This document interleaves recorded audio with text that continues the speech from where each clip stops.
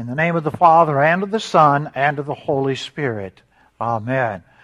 Our text for this evening is from one of the discourses of the end times that Jesus gave the week of Holy Week. We find it from Matthew chapter 24, and especially these verses. Please join with me as Jesus made this prediction. Therefore keep watch, because you do not know on what day your Lord will come. But understand this, if the owner of the house had known at what time of night the thief was coming, he would have kept watch and would not have let his house be broken into. So you also must be ready, because the Son of Man will come in at an hour when you do not expect him. This will serve as our text. People of God, people whose faith is in Christ Jesus. Is your house ready to be broken into? Is your house ready to be broken into? Well, every year, millions of dollars are spent in the United States so that people can protect their property. They purchase secure locks. They put up burglar alarm systems. They put up all kinds of sensors and cameras. Everything is set in place so that their houses can be protected, so their property can be protected. The preparations are made because the expectation is that there's a likelihood that someone's going to come and try to break in, and it'll probably be at a time when the owners least expect it. Well, at this time of the year, in many countries, many people are getting their homes ready to be broken into. But instead of installing burglar alarms, they're setting out cookies and milk, crackers and cheese. They're making special preparations to welcome the intruder rather than trying to do things to prevent them from coming in. And children especially are looking forward for Santa to arrive in their homes sometime between Christmas Eve and Christmas morning. You too, Luke? You're ready.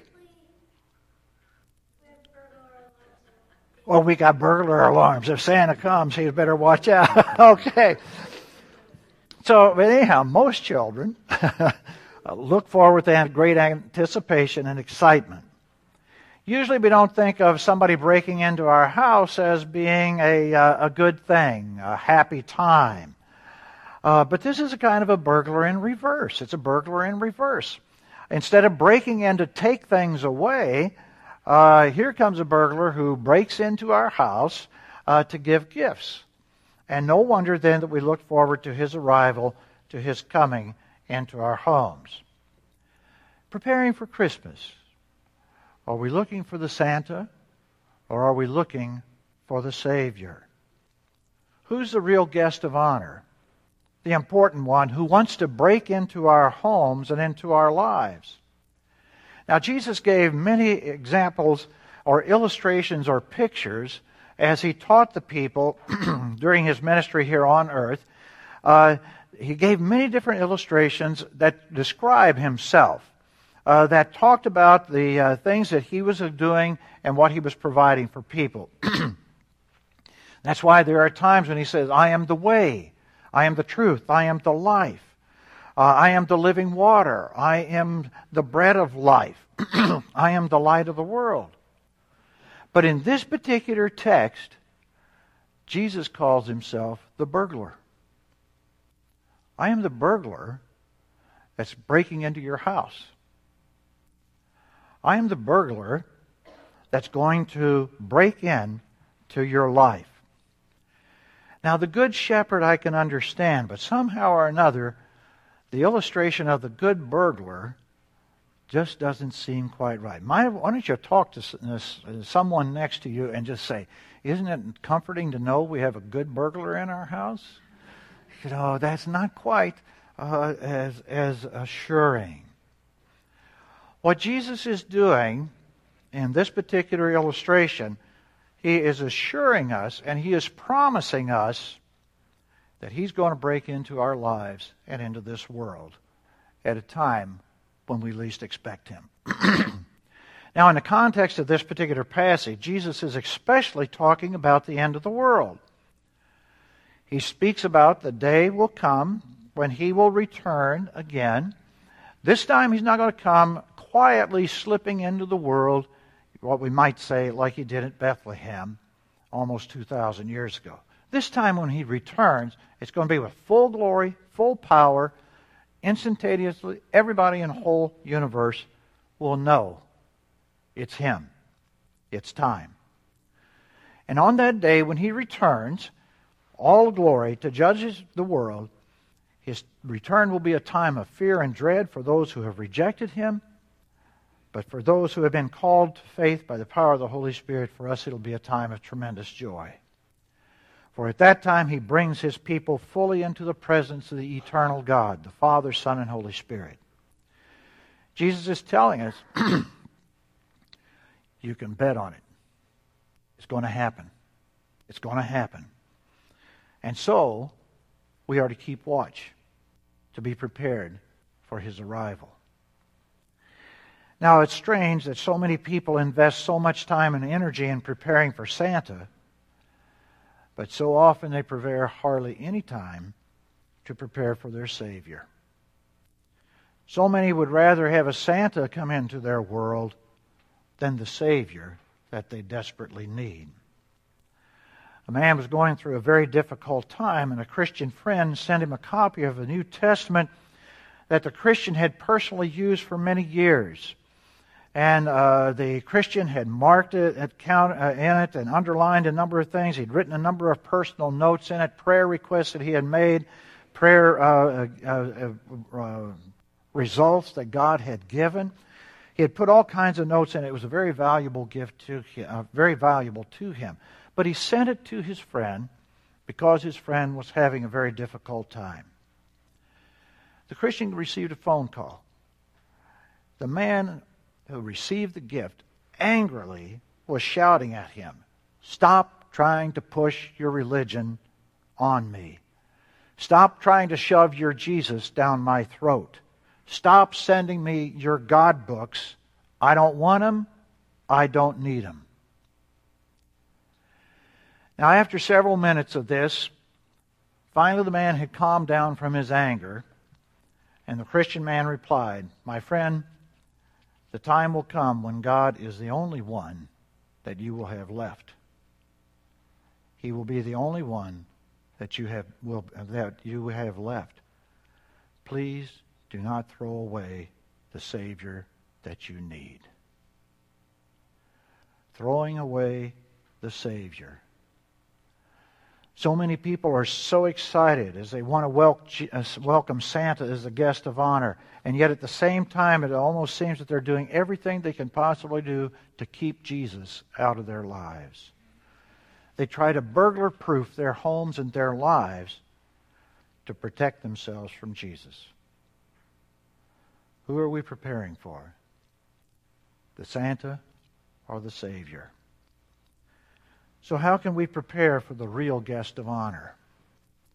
We can summarize that in two statements. Please read the first one with me. Face the truth of our sin and our need of a Savior. And the second truth, thank God for his gift of the Savior we do not deserve. Savior. Who needs a Savior? Well, have we sinned? Have we done things and said things that deeply hurt others? Are there things in our lives that we wish we could redo again? That there was a great big delete button that we could just push and completely eradicate those particular words and actions so that we would have a fresh start? Be honest. Be real. Be truthful. Of course, there are many things that fit into that category. Many things. And no matter how we would like to make them all right again, no matter how hard we try to do it, we simply cannot. It's an impossible task for us. We need forgiveness and a life that only God has the power to provide. And what about the power of death?